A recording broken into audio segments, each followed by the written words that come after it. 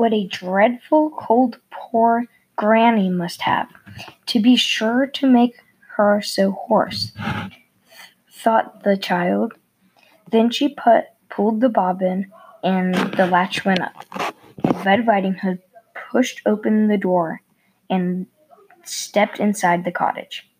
It seemed very dark in there after the bright sunlight outside. Of all Red Riding Hood could see was the window curtains and the bed curtains were still drawn, and her grandmother seemed to be lying in bed with the bedclothes pulled almost over her head, and her great white frilled knit cap nearly hiding her face.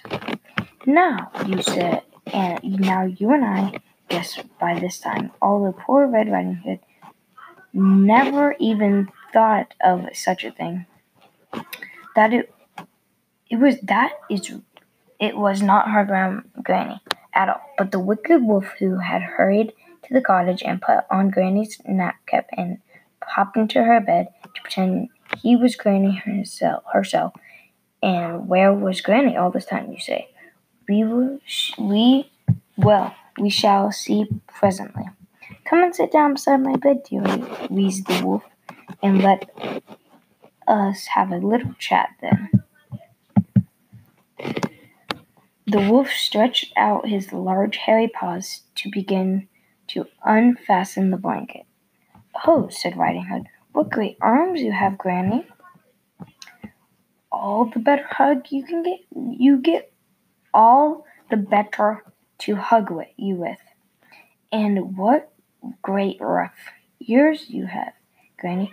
All the better to hear you with, my little dear. And your eyes, Granny. What great yellow eyes you have. All the better to see you with, my pet, grinned the wolf. And oh, Granny, cried the child in a sad fright.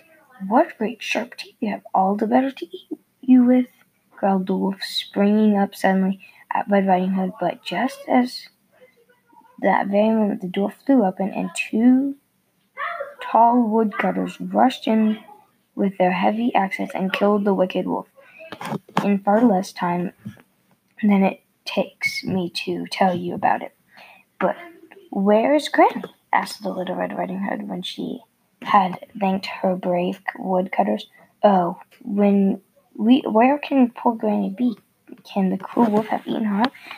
And she began to sob bitterly. Who should walk in but Granny herself, as large as life and as hearty as ever, with her marketing basket on her arm. For it was another old blank in the village who was not very well, and Granny had been down to visit her and give her some of her own famous herd tea.